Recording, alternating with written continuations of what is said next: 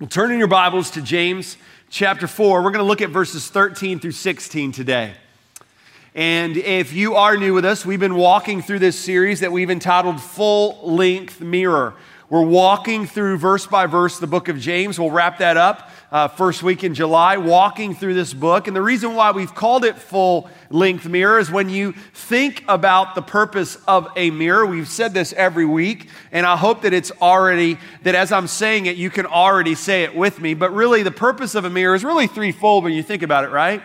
It shows you who you are, shows you how you are, and it shows you what needs to change. And when we look in a mirror, and oftentimes we have these times in our life where we look in the mirror and we don't necessarily like what we see in the how piece. And what we'll do is we'll have great intentions and say, well, I need to lose a few pounds. I need to do this. I need to do that. And oftentimes, if you're like me, and probably many of us in here, we have great intentions, but it sometimes doesn't lead to actual transformation. Like, we start out great, but we have trouble keeping to what we've decided when we looked in the mirror needs change.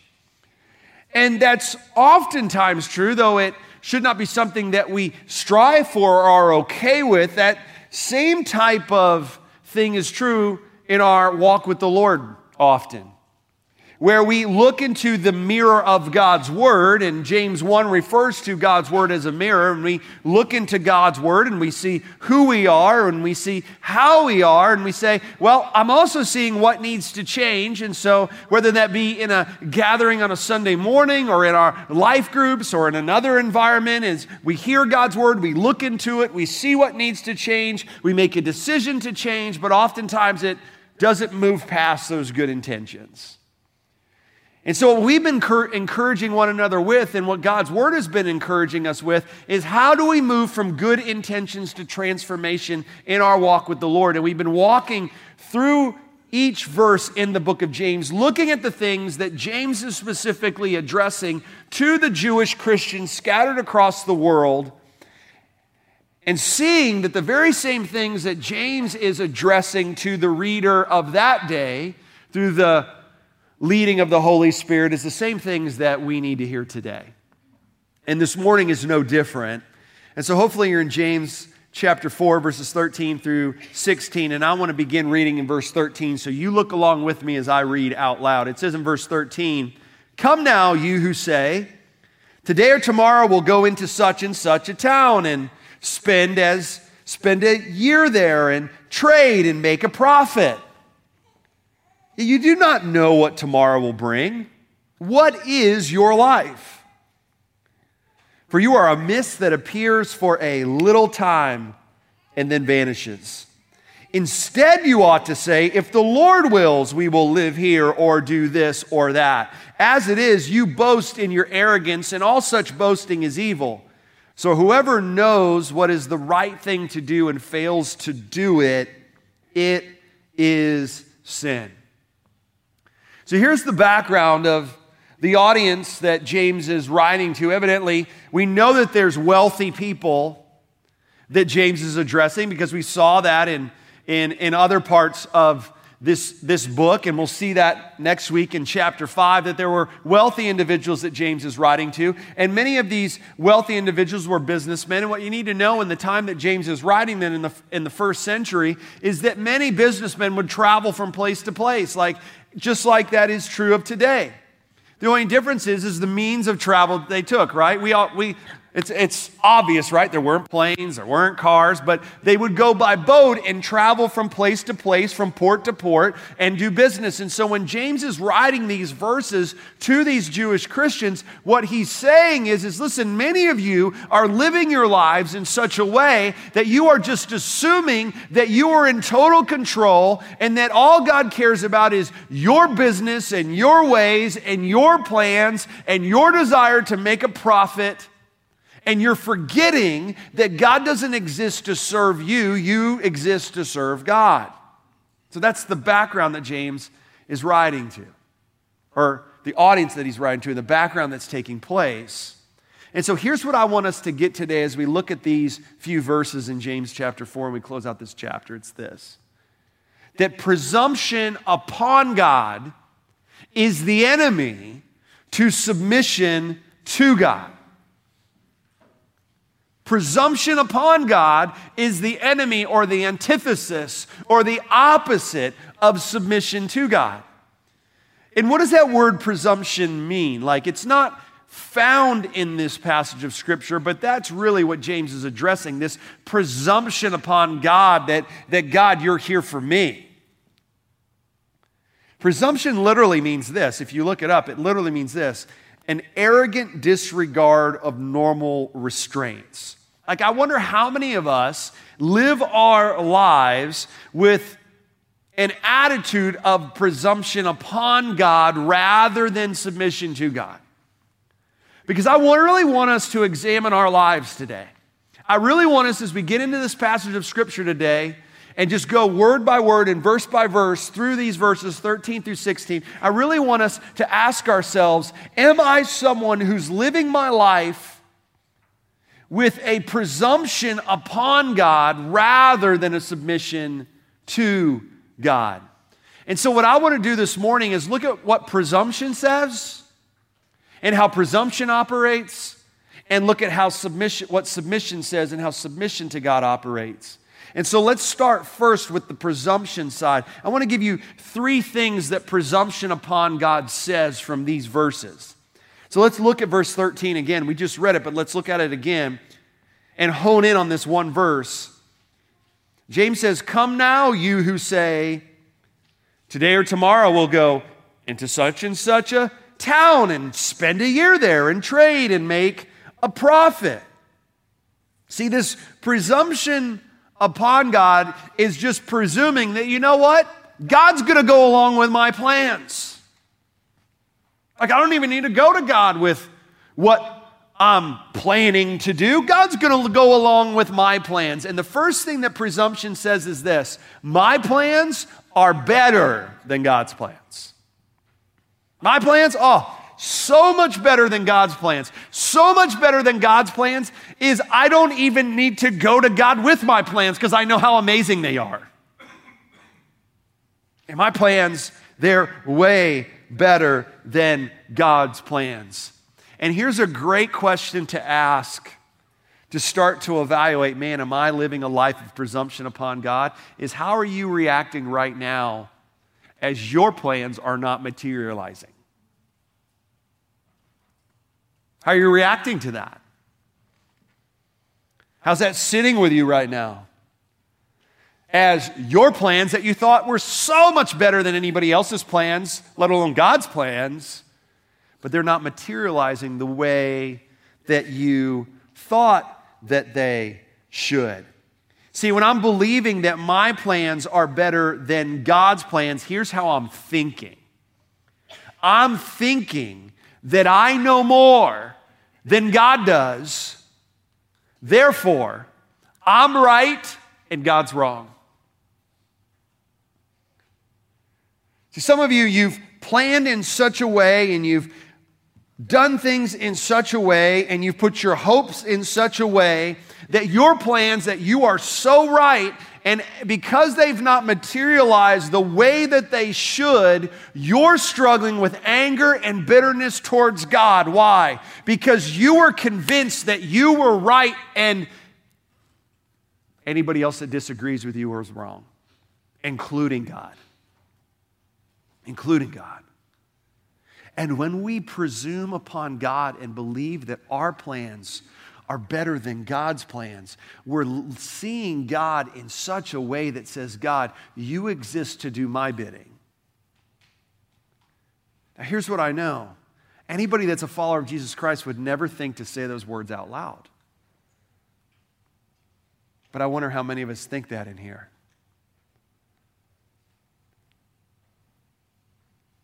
Because we're believing, God, there's no way that you know better how to run my life than I do.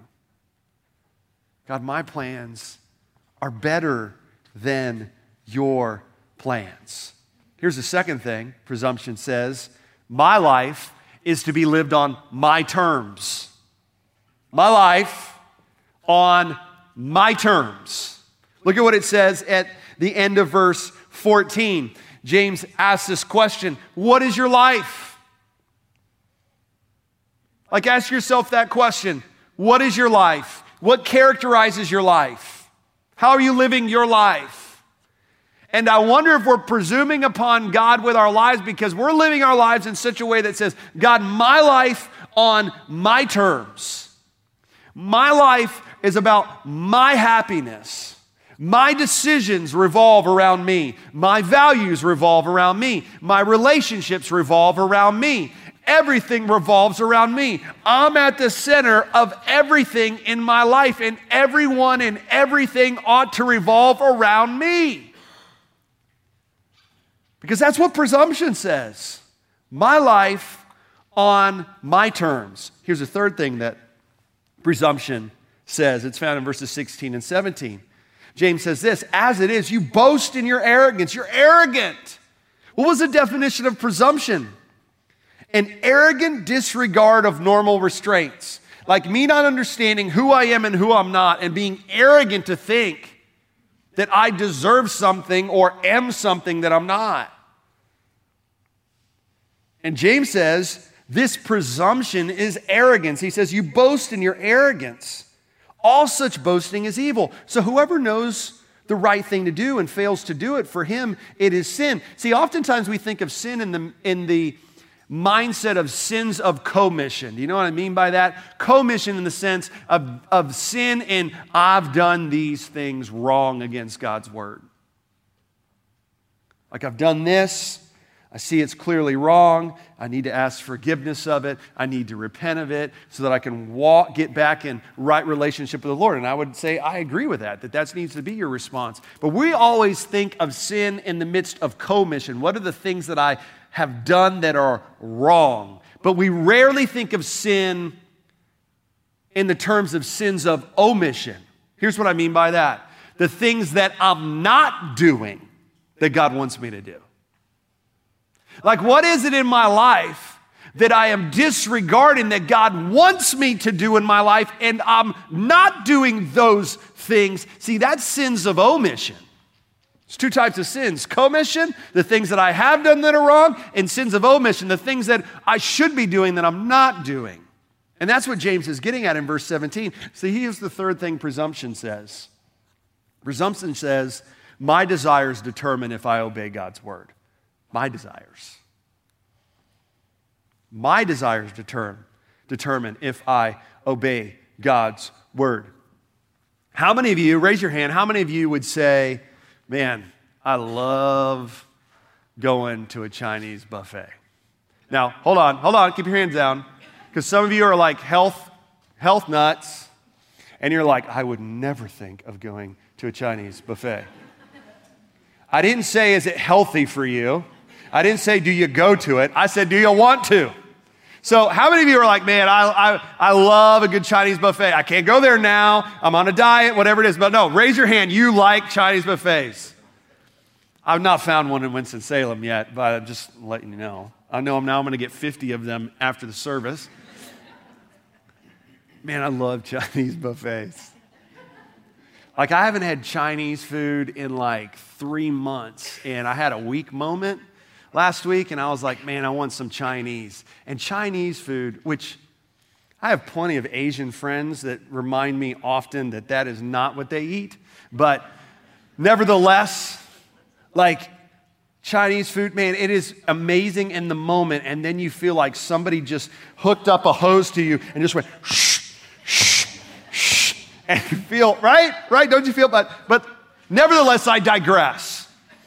You go to a Chinese buffet, and what do you do at that Chinese buffet? Man, you go to one of those places that's amazing, and it's got like 3 or 4 long lines of endless food that you love, and you get that plate, and you go station by station. You're like, ooh, man, I want some of that, and I want some of that. Nah, I'm really not crazy about those garlic noodles. I don't want that. Oh, man, I love sesame chicken. Yes, let me get lots of that.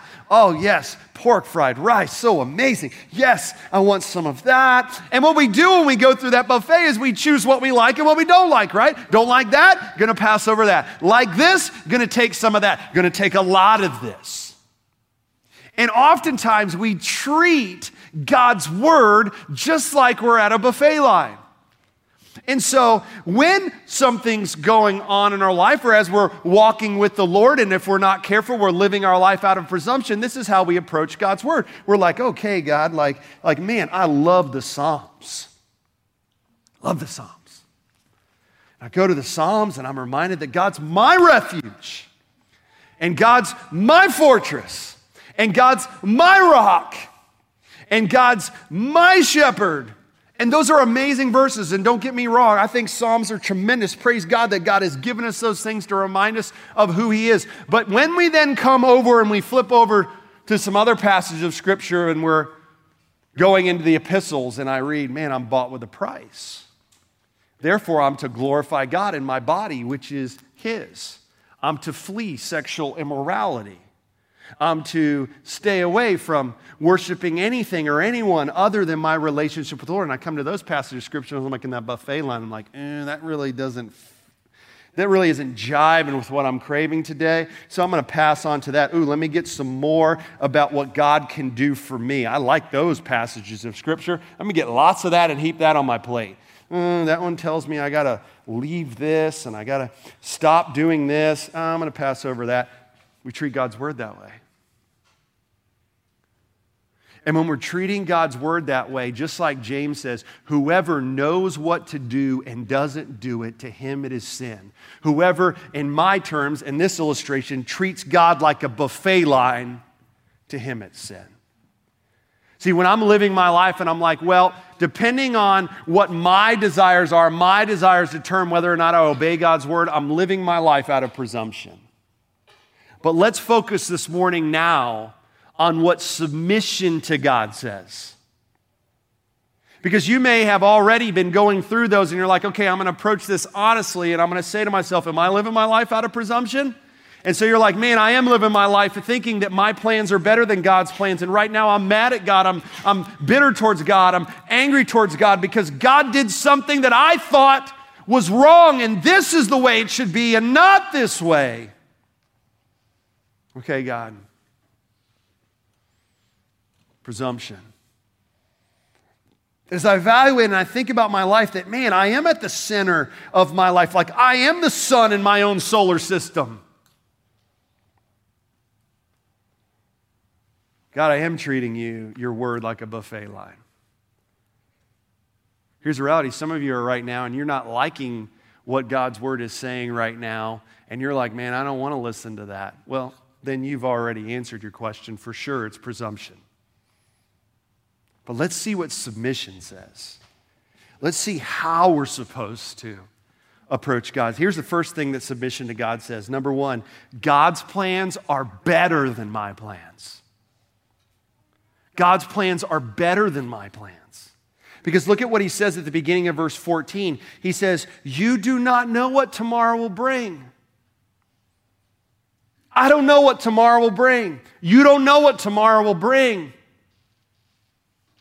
And so when I'm reminded of that reality and I'm living my life out of submission, I'm saying, God, I recognize and I embrace the reality that your plans are better than my plans. And in embracing that reality, that means I need to mourn over the reality that my plans aren't better than your plans. I need to mourn that. I need to say, okay, God, I don't understand why you didn't do that. I don't understand why there was anything wrong with that dream, with that desire, with that prayer. God, I can't explain it. I line it up with your word. There's nothing sinful against that, but God, I don't understand it, but God, I'm going to submit to you. I'm going to believe that your plans are better than my plans. That's submission. That's submission to God. And here's why I can believe that God's plans are better than my plans today. Because many times it's hard to believe that in the moment of a circumstance. But here's why I can believe that. Because I don't know what tomorrow brings, as this verse says, but I have a reality and assurance that God does. I don't know God. I don't know what tomorrow's going to bring, but I know that you do. And that's Paul's point in Philippians 4, 6, and 7. Don't be anxious about anything, but in everything. In everything, my plans not coming to fruition would fall under that category of everything. Would you not agree? But in everything, by prayer and supplication, with thanksgiving, let your requests be made known to God, and the peace that surpasses all understanding will guard your heart and mind in Christ Jesus. God, the reason why I can believe that your plans are better than my plans is because I don't know what tomorrow will bring, but you do. The reason why I can believe that your plans are better than my plans is because I don't have all the answers, but you do.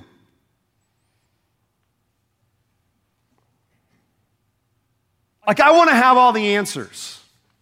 I like to fix stuff, whatever it is. Lori reminds me all the time, that's not your problem to fix. I like to fix stuff. And oftentimes in my life, I need to remind myself, God, I don't have all the answers. And when I start to believe that I do, God allows me to be reminded through different ways that I don't. That God, your plans are better than my plans. I don't have all the answers, but praise God that you do. See, Psalm 119 verses 105 is a great verse to remind us of that reality. Where it says, your word is a lamp unto my feet and a light unto my path.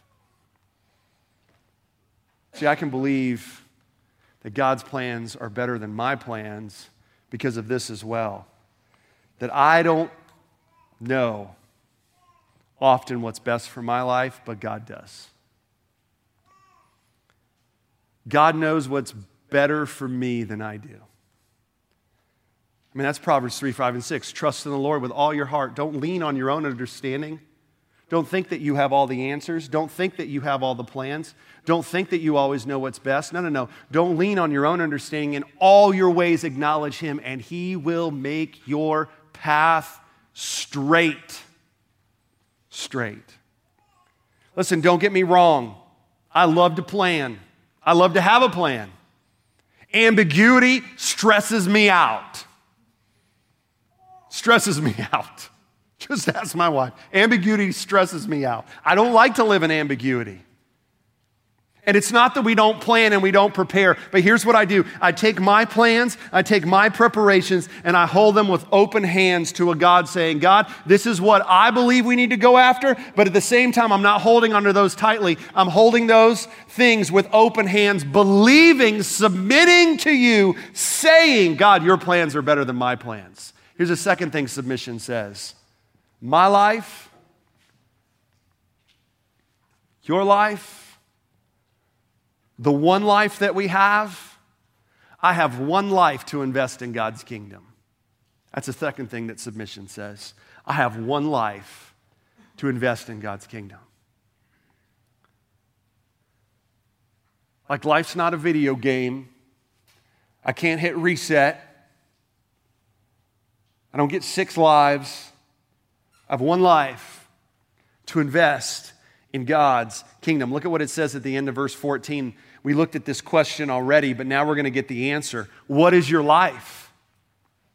See, presumption says, my life on my terms. That's my life. That's how I ought to live my life. James says, what's your life? And here's how he describes it. He says, you are a mist that appears for a little time and then vanishes.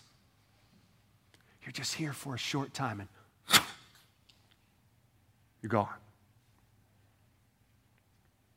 Now you're sitting there and you're like, man, like how is that encouraging? Right?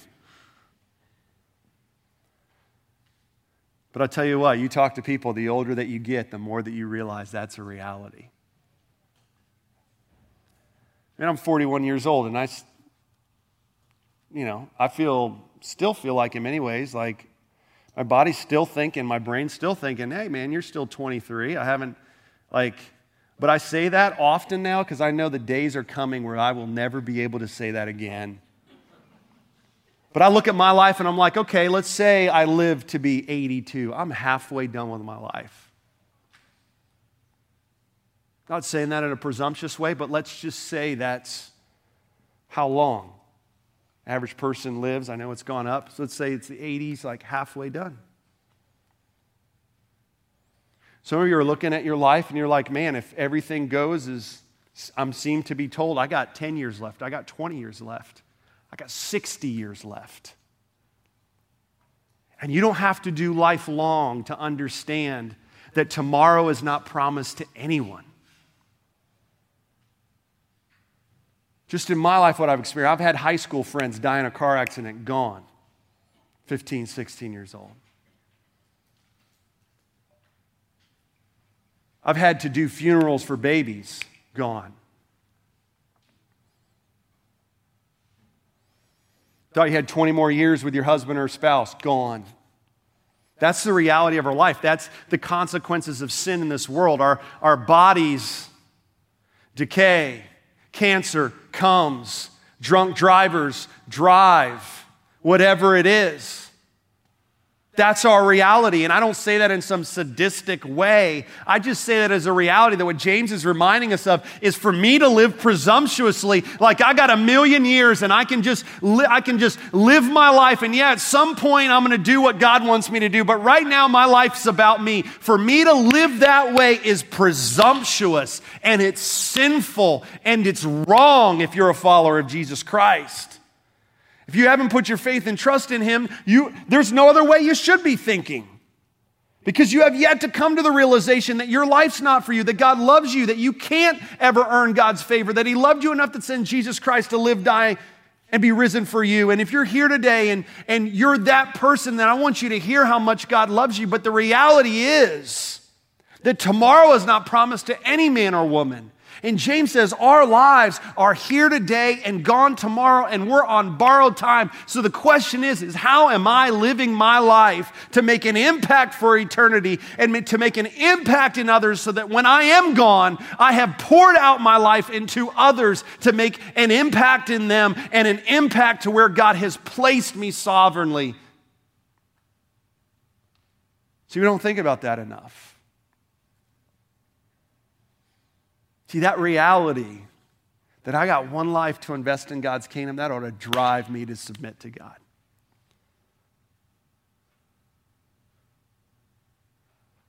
As a dad, I got one of my main purposes is to pour into my kids, to foster in them a love for Jesus Christ. I got one life to do that. I got one life to do that with. You're sitting here today, you got one life to do that with your grandkids. I have one life to do that with my neighbors. I have one life to do that with the people that I work with. I have one life to do that.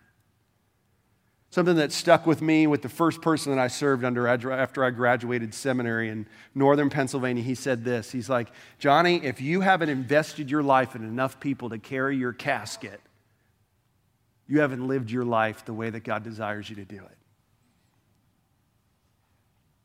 My life's not for me. I'm not at the center of it. Here's the third thing that submission says. Obedience to God's word is God's will and best for your life. Look at what it says in verse 15. James says, hey, listen, what's your life? It's a mist. It appears and it's gone. But then he says, instead, here's how we ought to act. You ought to say, if the Lord wills, we will live and do this or that. Like if the Lord wills.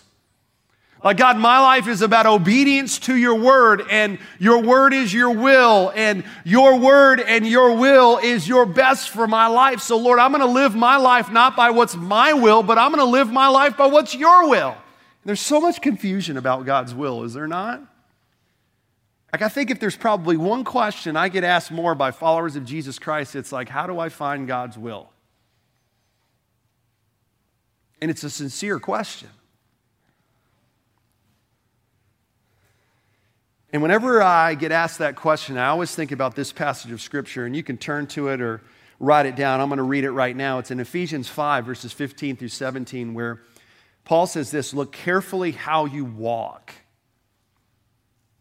Not as unwise, but as wise, making the best use of the time. What did we just say? The second thing submission says, my life, I have one life to invest in God's kingdom. James 5 says we ought to watch how we're walking, making best use of the time, understanding that my life, my gifts, my talents, my time, my money, my resources are not mine in the first place. They're given to me to steward for God and to invest in His kingdom, into things that will last for all of eternity. Making best use of the time. Therefore, do not be foolish, but understand what the will of the Lord is. So we're called to know what it is. We're called to understand what it is. But that still doesn't answer my question. What is it? And I want you to understand something this morning. I want this to be in your memory bank. And so if you need to write it down, write it down. God's word is God's will. God's word is God's will. Write these verses down. We don't have time to turn there, but I want to read them. Because these are the passages in the New Testament where it clearly says this is the will of God. 1 Thessalonians 4, 2 through 4. It says, for this is the will of God, your sanctification.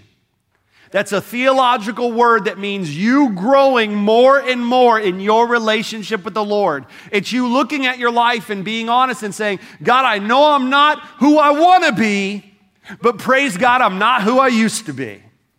And God, I can look at my life, not in a prideful way, but in praising you and say, man, since I put my faith and trust in you as my Lord and Savior, and not in the good that I've done, but in the perfection that you've accomplished through your life, death, and resurrection, as I've done that, I've begun to see me grow more and more in my relationship with you. And 1 Thessalonians, as we see it here in chapter 4, Paul says, you know what God's will is for you? Your sanctification, for you to grow more and more in your relationship with the Lord.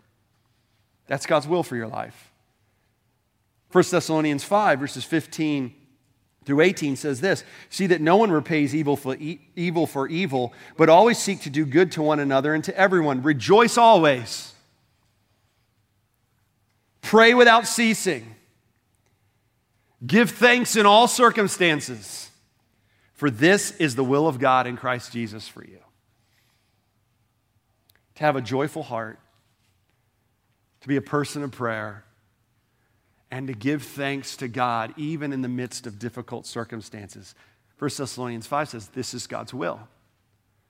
So I got to look at my life and I'm like, well, am I living my life according to God's will? Am I growing more and more in my relationship with Him?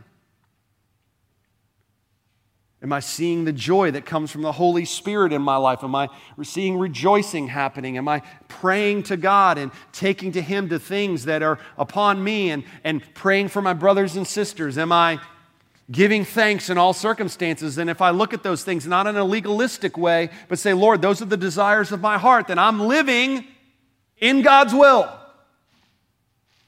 1 Peter 2:15 talks about this as well. This is God's will, that by doing good you should put to silence the ignorance of foolish people. That my life ought to be lived in such a way that people can see a change in my life. That's God's will. See, so many times when we talk about God's will, you know what we think of? Depending on the age group. If you're a college student, it's always like, who am I supposed to marry? I don't want to miss that one person that exists out there for me, and only one person, and good night. Like, what happens if I miss her? And I marry a dud? Or I marry a loser and I miss him? Like, we always think of that when we're in college. I used to think that too. Like I don't want to miss God's will. Like God's some architect up in heaven saying, ha, ha, ha, ha. I hope they figure out what I have for them. But it's always God's will is who I'm going to marry, what job am I going to have, where am I going to live, how many kids are we going to have, like all of those questions, right? And the reality is when we look at God's word, He never talks about that being His will. What He says is my word is my will. So it's almost as us viewing that God's word, which is His will, is like this fence. And it tells us what the boundaries are, and when we step out of bounds, that we need to get back into bounds. But inside of that fence, there's this lush green pasture that I can run and experience His blessing. And not that there's not hard times, but it's a security in knowing that, God, I'm inside of your fence. And if I'm living my life according to your word, and I'm not living my life as some buffet line, my desires determine what I'm going to obey. But God, I understand, no, my obedience to your word is your will and my best for my life. I'm in God's will. I'm not going to miss it. I'm not going to miss God's will when I have a submissive heart. To say, Lord, my life is not my own. And I'm going to submit myself, place myself under what your word says and how I should live my life in my relationship with you and my relationships with others. 2 Timothy 3, 16 and 17, many of you know it, but it's a verses that you ought to have memorized. Where Paul says all scripture is breathed out by God. All of it's God's word. You don't get to choose. All of it's God's word. And God's word is his will. All scripture is breathed out by God. And listen to what it's profitable for teaching. So you can grow. It's for reproof. Say, no, you went out of bounds there. You went outside of my fence.